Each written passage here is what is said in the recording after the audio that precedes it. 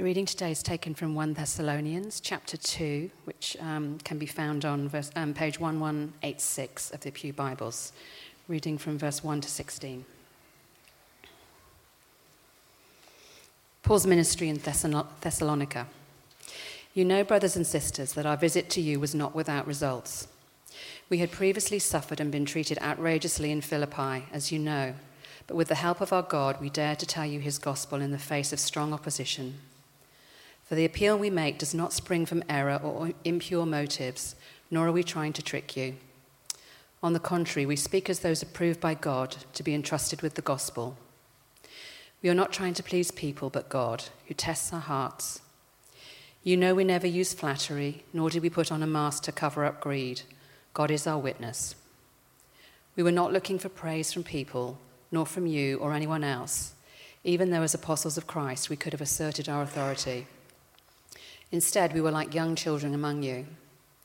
Just as a nursing mother cares for her children, so we cared for you. Because we loved you so much, we were delighted to share with you not only the gospel of God, but our lives as well. Surely you remember, brothers and sisters, our toil and hardship. We worked night and day in order not to be a burden to anyone while we preached the gospel of God to you.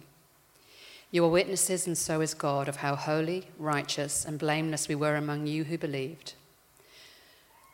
For you know that we dealt with each of you as a father deals with his own children, encouraging, comforting, and urging you to live lives worthy of God, who calls you into his kingdom and glory. And we also thank God continually, because when you received the word of God, which you had heard from us, you accepted it not as a human word, but as it actually is, the word of God, which is indeed at work in you who believe. For you, brothers and sisters, became imitators of God's churches in Judea, which are in Christ Jesus. You suffered from your own people the same things those churches suffered from the Jews, who killed the Lord Jesus and the prophets and also drove us out. They displease God and are hostile to everyone in their effort to keep us from speaking to the Gentiles so that they may be saved. In this way, they always heap up their sins to the limit. The wrath of God has come upon them at last. Everyone, and thanks to Sarah and to Kath and also to Emily. And it's lovely to have Jack and Lil with us. They're, of course, some of our mission partners at Broken Hill. Should let you know that our Senior Minister, Bruce, is with another of our mission partners from BCA, that is the Fells on Norfolk Island, and he's visiting them and preaching for them across the day.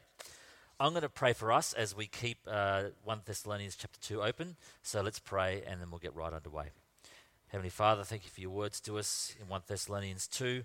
Help us to just give them our full attention, that we might become more like the Lord Jesus, in whose name we pray. Amen. You'll remember Ray Galea, who visits our church every January from his home in Rooty Hill. That's a suburb in the western part of Sydney. You can go there. And he wrote an excellent little book reflecting on the Psalms, which is called God is Enough. It's a great book. I'm going to start today by reading from his introduction. Says Ray, I think I'm coming out of a 6-year midlife crisis. I hope so anyway. I think the midlife crisis hits the moment you realize you're not going to achieve whatever goals you have set yourself in life, whether consciously or not. Time has run out. It's not going to happen. As a pastor of God's flock, he's a minister, I feel I should somehow be above such things. It's tragic how superficial my unfulfilled goal is. I want a big church. 1,000 people will do nicely, but deep down, I don't think it's going to happen. Now, knowing Ray just a little deep down, I reckon it could just happen, but it's very interesting and vulnerable disclosure, isn't it? Success for him is connected to his job. That's pretty normal for a lot of us. But for him, in his job or his ministry, a successful ministry equals one that is big. 1,000 people will do nicely. Successful ministry equals a big ministry. And when Ray caught himself thinking that, he was embarrassed. Now, perhaps he ought to have been. But isn't it true that most of us look at ministries or at churches that are large and we think, man, they have really got their act together. That ministry must be pleasing to God. And depending on whether you think of ourselves as kind of being a big church or not, we can either think that, yeah, we must be pleasing to God, or actually we're not really that successful and that must be a disappointment to God. Well, that is sort of the question that confronts us today in 1 Thessalonians chapter 2, because in verse 1, I'd love you to look at this. The Apostle Paul says to the fledgling Thessalonian church, "You know that our visit to you was not without results." Or in other versions, "You know that our visit was not a failure." What kind of church does God think is successful? What kind of ministry does God think is a failure? What does a ministry that pleases God actually look like? And what does that mean for us as contributors to and as recipients of that ministry? Well, they're important questions that we're going to be asking today. This is our second week in this neat little New Testament letter known as 1 Thessalonians, one of the earliest documents in our New Testament. It's intriguing because, as Emily said, the Thessalonian church was formed by the Apostle Paul, perhaps after a visit of only 3 weeks, certainly no longer than 3 months. Very encouraging because, as we saw last Sunday, this fledgling church established after such a short visit from the Apostle Paul really seems to be having a good crack at living the Christian life despite considerable pressure. They were forged and they were formed under severe opposition. And so we've called this series Pleasing God While We Wait, because that's the theme of the book, really. How do we please God while we wait for Jesus to return? And if you have a look at the graphic that we've chosen for this series, you see a guy waiting for a train. I think it's in Brazil. And if you look closely, you can see the word saída on a sign. I'm sure I've pronounced that wrong. That's Portuguese for exit. But look carefully, the fella on the platform is not exiting. In fact, he's looking the other way. He's not exiting, he's waiting. He's waiting. Now, how do we please God while we're waiting? And specifically today, what does a ministry that pleases God look like? Well, to help us answer that question from the book, from 1 Thessalonians chapter 2, I'm going to arrange things under 4 headings, okay? We're going to go for message, motives, method, and impact. Now, impact, it's obviously not a real word, unless you're from New Zealand. I had to find something that started with the letter M. I suppose if you're a Kiwi, you're probably going, "Hey, bro, what's wrong with impact?" I'm like, "Nothing." Okay, but we normally have an I in front of it. And I understand that letter does not exist in your language. It's okay. We're going to press on anyway. Message, motives, methods. It's hard to say it seriously. Impact. Okay, so firstly for today, let's look at message. Why was the Apostle Paul's ministry to the Thessalonians not a failure, not without results? Well, it seems, despite appearances, it's because they still proclaimed the authentic gospel message. I'd love you to read along with me in verse 2. "We had previously suffered and been treated outrageously in Philippi, as you Thessalonians know. But with the help of our God, we dared to tell you his gospel in the face of strong opposition." So let me give you a little bit of background. Paul and his traveling companions, Silas and Timothy, they had a rough time in Thessalonica. You can read about it in Acts chapter 17. Perhaps they'd only been teaching there across 3 weekends before some Jews in that town rounded up some troublemakers to form a lynch mob. They started a riot in the city. They pinned the blame squarely on Paul and his friends. It was so dangerous that the Christians there bundled Paul and Silas off to the next town in Berea under the cover of night. But when the Thessalonian Jews realized that Paul was proclaiming the gospel in Berea, they did the exact same thing to him there. So that Paul had to flee to the coast and then down to Athens.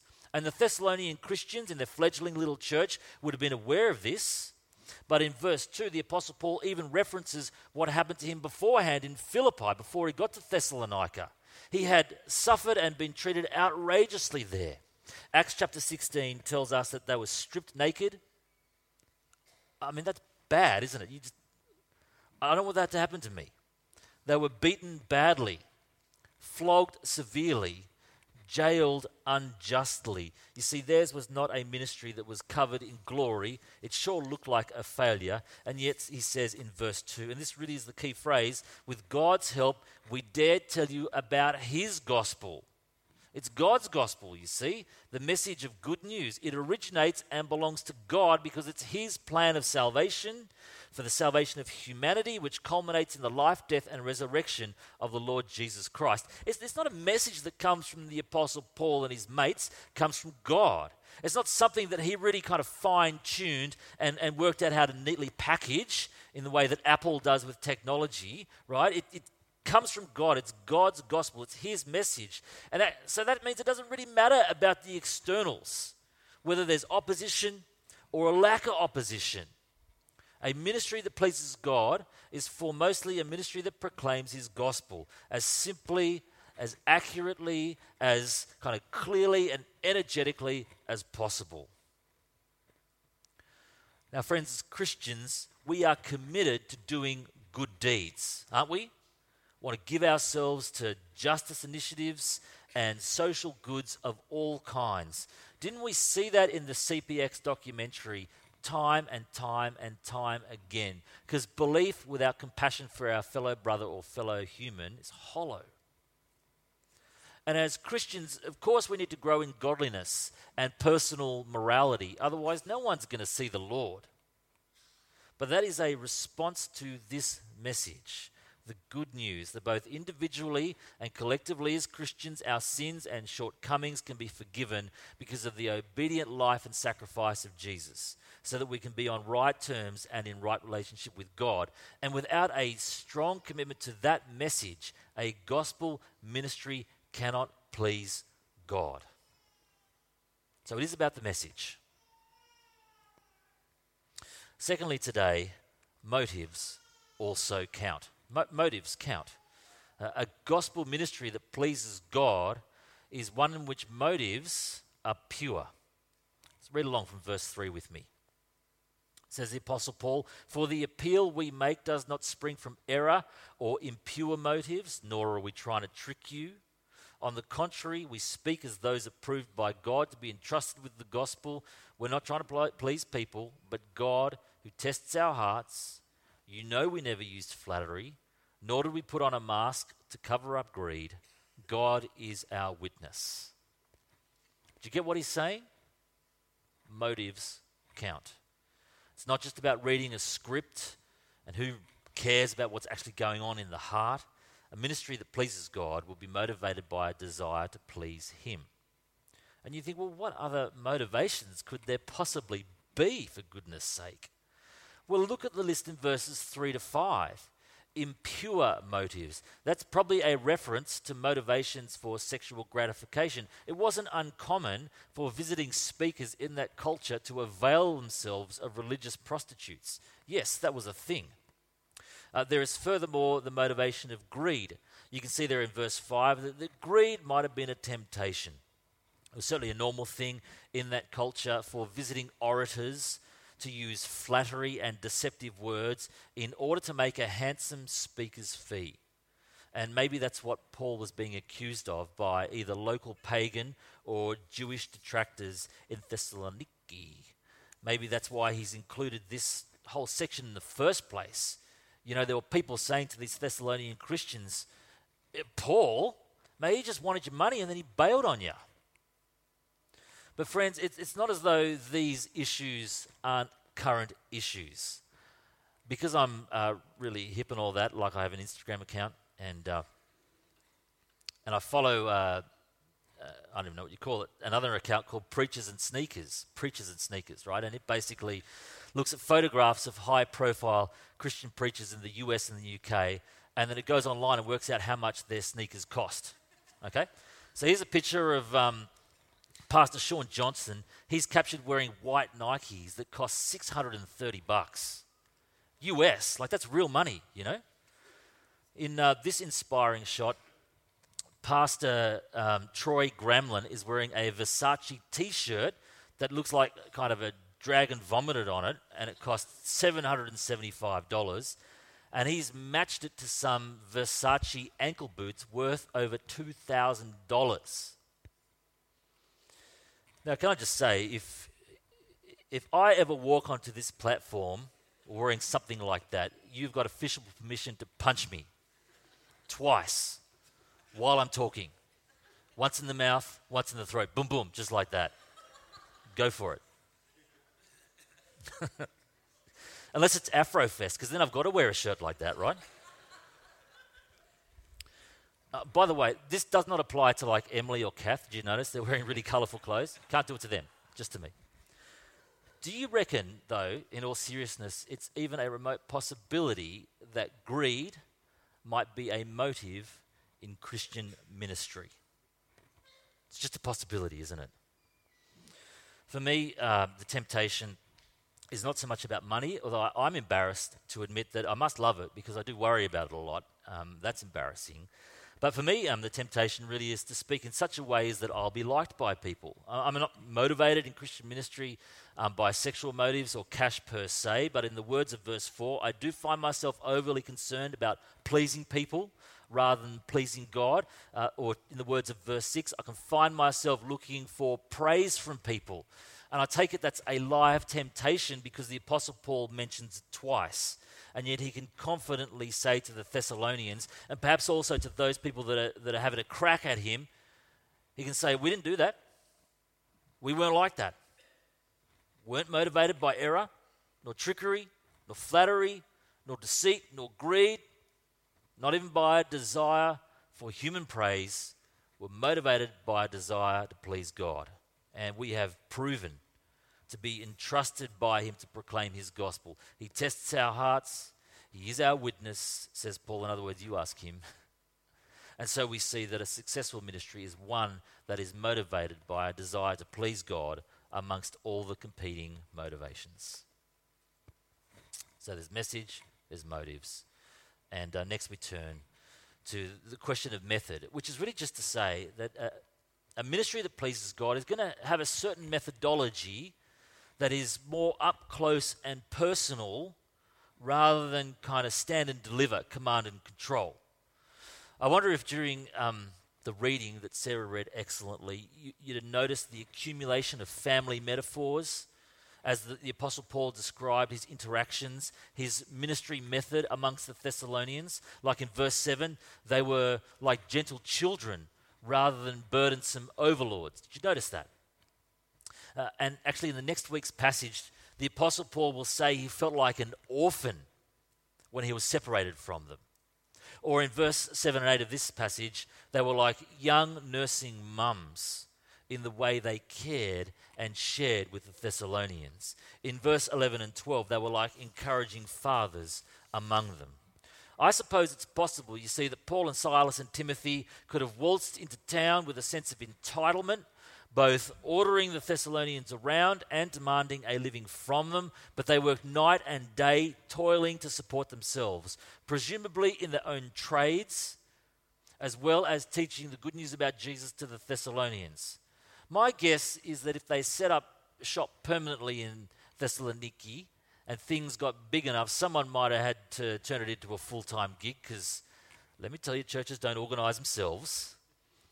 But the point of them being bivocational, I guess, is so that nothing gets in the way or becomes a stumbling block to the personal reception of these people to this gospel message. Still, they could have pulled rank, couldn't they? And asserted their authority, but they were gentle.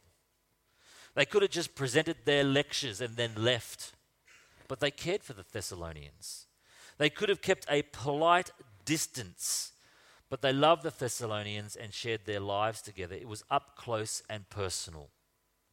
Well, they could have been harsh, but they were like an encouraging father. You know, gentlemen, fathers and grandfathers, and soon-to-be fathers and grandfathers, I reckon that's a take on God's view of what we are to be like as fathers, to encourage, comfort and urge, rather than criticize, exasperate and withdraw from our children and grandchildren. The Apostle Paul and his companions were like that, not just with their own kids, but with the Thessalonians. Their care was gentle, it was proximate, it was close, it was caring and encouraging. It was not removed, onerous, discouraging and disinterested.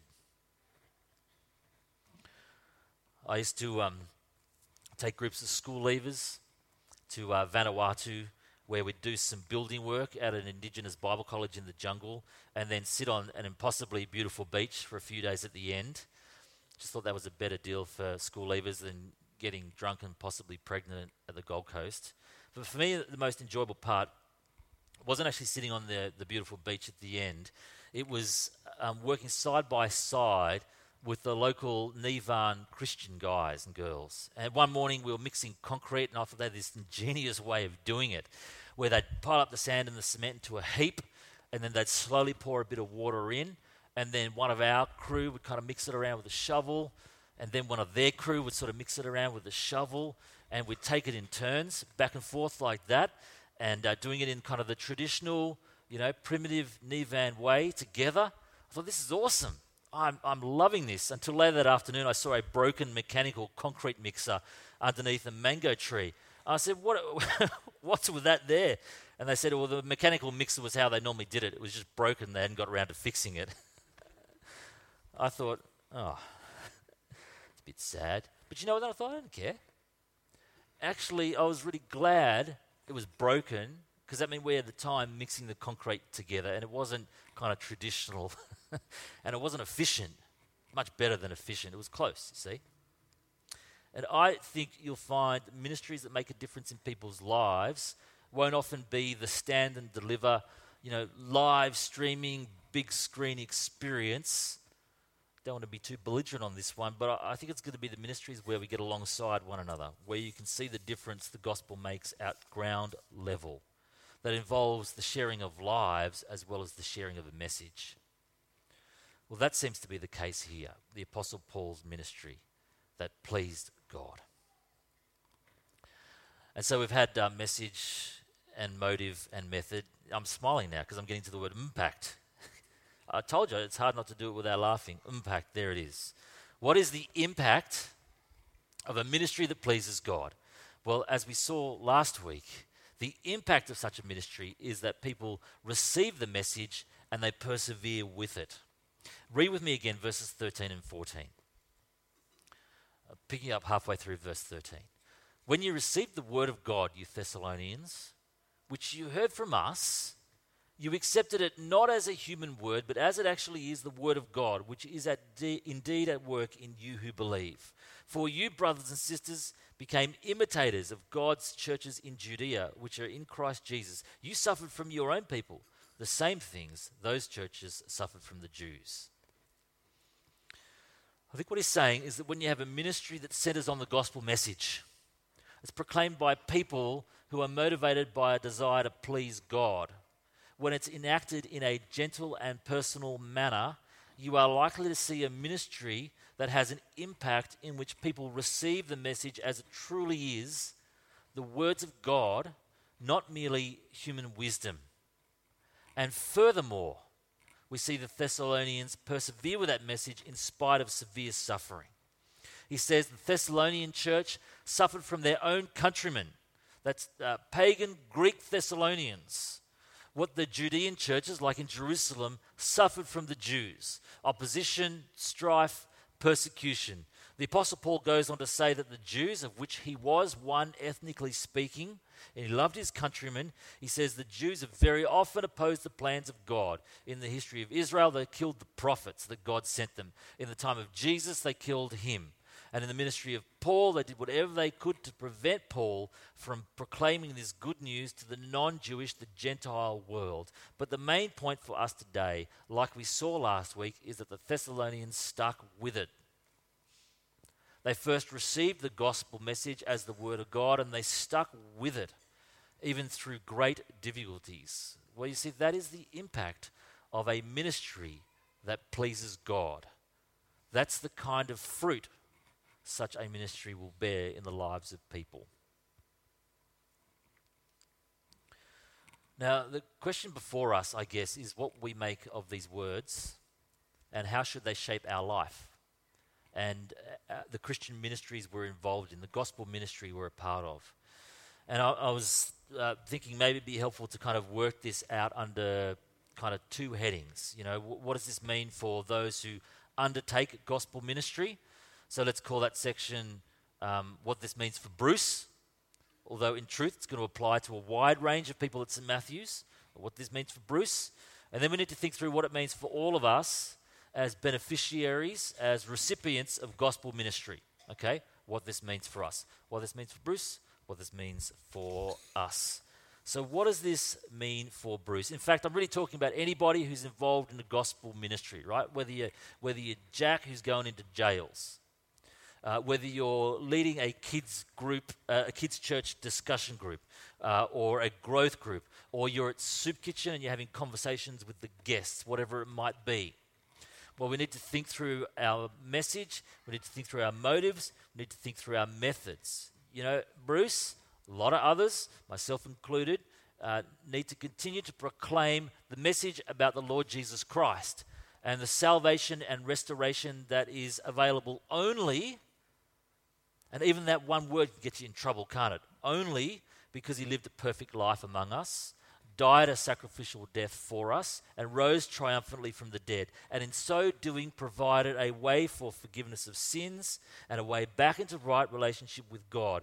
Though there will be pressures to preach other messages or to dilute the clear, simple, and beautiful message of the gospel, or there are pressures to avoid aspects of it that make us feel uncomfortable, such as talking about hell or judgment. Did you notice last verse of chapter 1, last verse of chapter 2, both talk about the wrath of God? Did you wake up this morning going, I cannot wait to hear about the wrath of God today? Gets me out of bed in the morning. It's precious to avoid talking about that sort of stuff. And Bruce is not to do that, even if it will make him unpopular and even if it makes us feel uncomfortable. He and many others need to frequently examine his motivations for bringing this message to bear upon us as the congregations of St. Matthew's.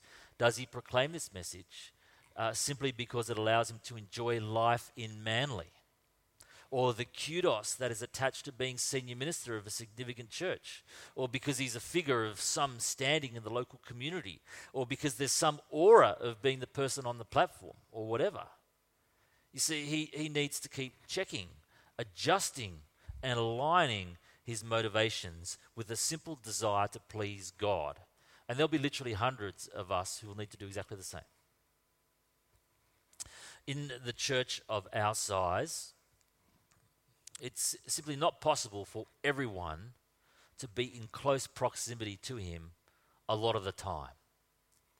But he needs to make sure at least some people are. That he does for a few what he would really like to do for all.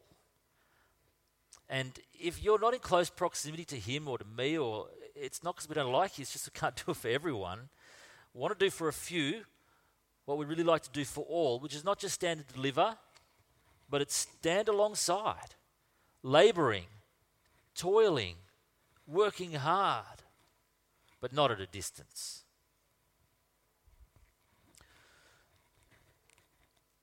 Yeah, those back rows there, I stacked those chairs before the 5 o'clock service so that there's enough room for the night church people to have supper. Nothing remarkable about that. I've stacked chairs every Sunday for the last 20 years. So it's unremarkable, right? Not a big deal at all. Nothing amazing. One of our women who was a singer here before she moved interstate just a wee while ago, she saw me doing that once and she was amazed. She thought it was remarkable. That the minister stacked the chairs. Now, let me say, in all honesty, completely unremarkable. Like, who cares, stacking the chairs? But it was amazing to her because at her previous church, the minister never stacked the chairs. He was only ever ushered in to do the talk, and then he got ushered back to, I don't know, the celebrity green room where all the brown M&Ms had been taken out of the jar, I don't know. And you never actually saw him at ground level. Now, I don't know what you think. I just think that doesn't seem right. Do you? So Bruce is going to need to be careful with his message, with his motives, and with his methods, as will a lot of us. And then I think he can expect the impact to follow. And moreover, he will have a ministry that pleases God. And as I said, I think that applies to many of us who serve at kids' church, soup kitchen, lead growth groups, serve in the youth ministry, etc., etc., etc., etc. I've missed your ministry. I'm sorry about that. You are included. Message, motives, methods. And the impact will follow. What does it mean, though, for all of us, and really I'm including all of us, who receive or benefit from a ministry that pleases God? I mean, we can rightly expect all those things of Bruce, but I think what it means for us is that we ought to be receptive to any ministry that is conducted by people among us who proclaim the gospel clearly, simply, energetically, even if they don't have a podcast audience of 10,000, even if they don't have a church of 1,000. You know, when you see your growth group leader, your kids' youth group leader, or a musician, whoever it is, motivated by a basic desire to please God rather than draw attention to themselves, we ought to be receptive to what they say, even if we find it uncomfortable. We need to take a deep breath before we hit the outrage button so quickly at something they say. You know, for people that live by the beach, we are so pent up. Like, it's pathetic. We've got sea breezes and we're tightly strung. Just got to breathe before you hit the outrage button, you know? Where it is clear that someone engaged in the gospel ministry does not think of themselves as better than the people she's serving, but is gentle and encouraging and giving of herself, we ought to listen carefully and well, even if we find that a difficult conversation to hear. If those involved in gospel ministries of all kind need to be careful about message, motive, method, then we as the beneficiaries of their labours ought to be receptive to their ministry among us, just as the Thessalonians were to the Apostle Paul. And we ought to be looking for fruitfulness in our own lives, frequently checking ourselves and asking, am I receiving this word as though it were the word of God? Or am I complaining? Am I resistant because I didn't like that illustration? Because the PowerPoint lacked creativity? Because they didn't do it exactly how I would do it? They didn't say it the way I would say it? And then, am I sticking with this gospel word? Am I persevering with it? Even if I'm ridiculed by my wider culture, even if I'm tempted to ditch it by the remnants of my sinful nature, even if I just want to give up because it feels hard. Those who bring the gospel message to us need to ask questions of themselves, their motives and their methods frequently. But the rest of us need to also ask questions of ourselves. Am I receptive to this well-motivated ministry? Am I persevering with this word? Because if the answer is yes, then we might just have a ministry that truly pleases God. Let's pray together.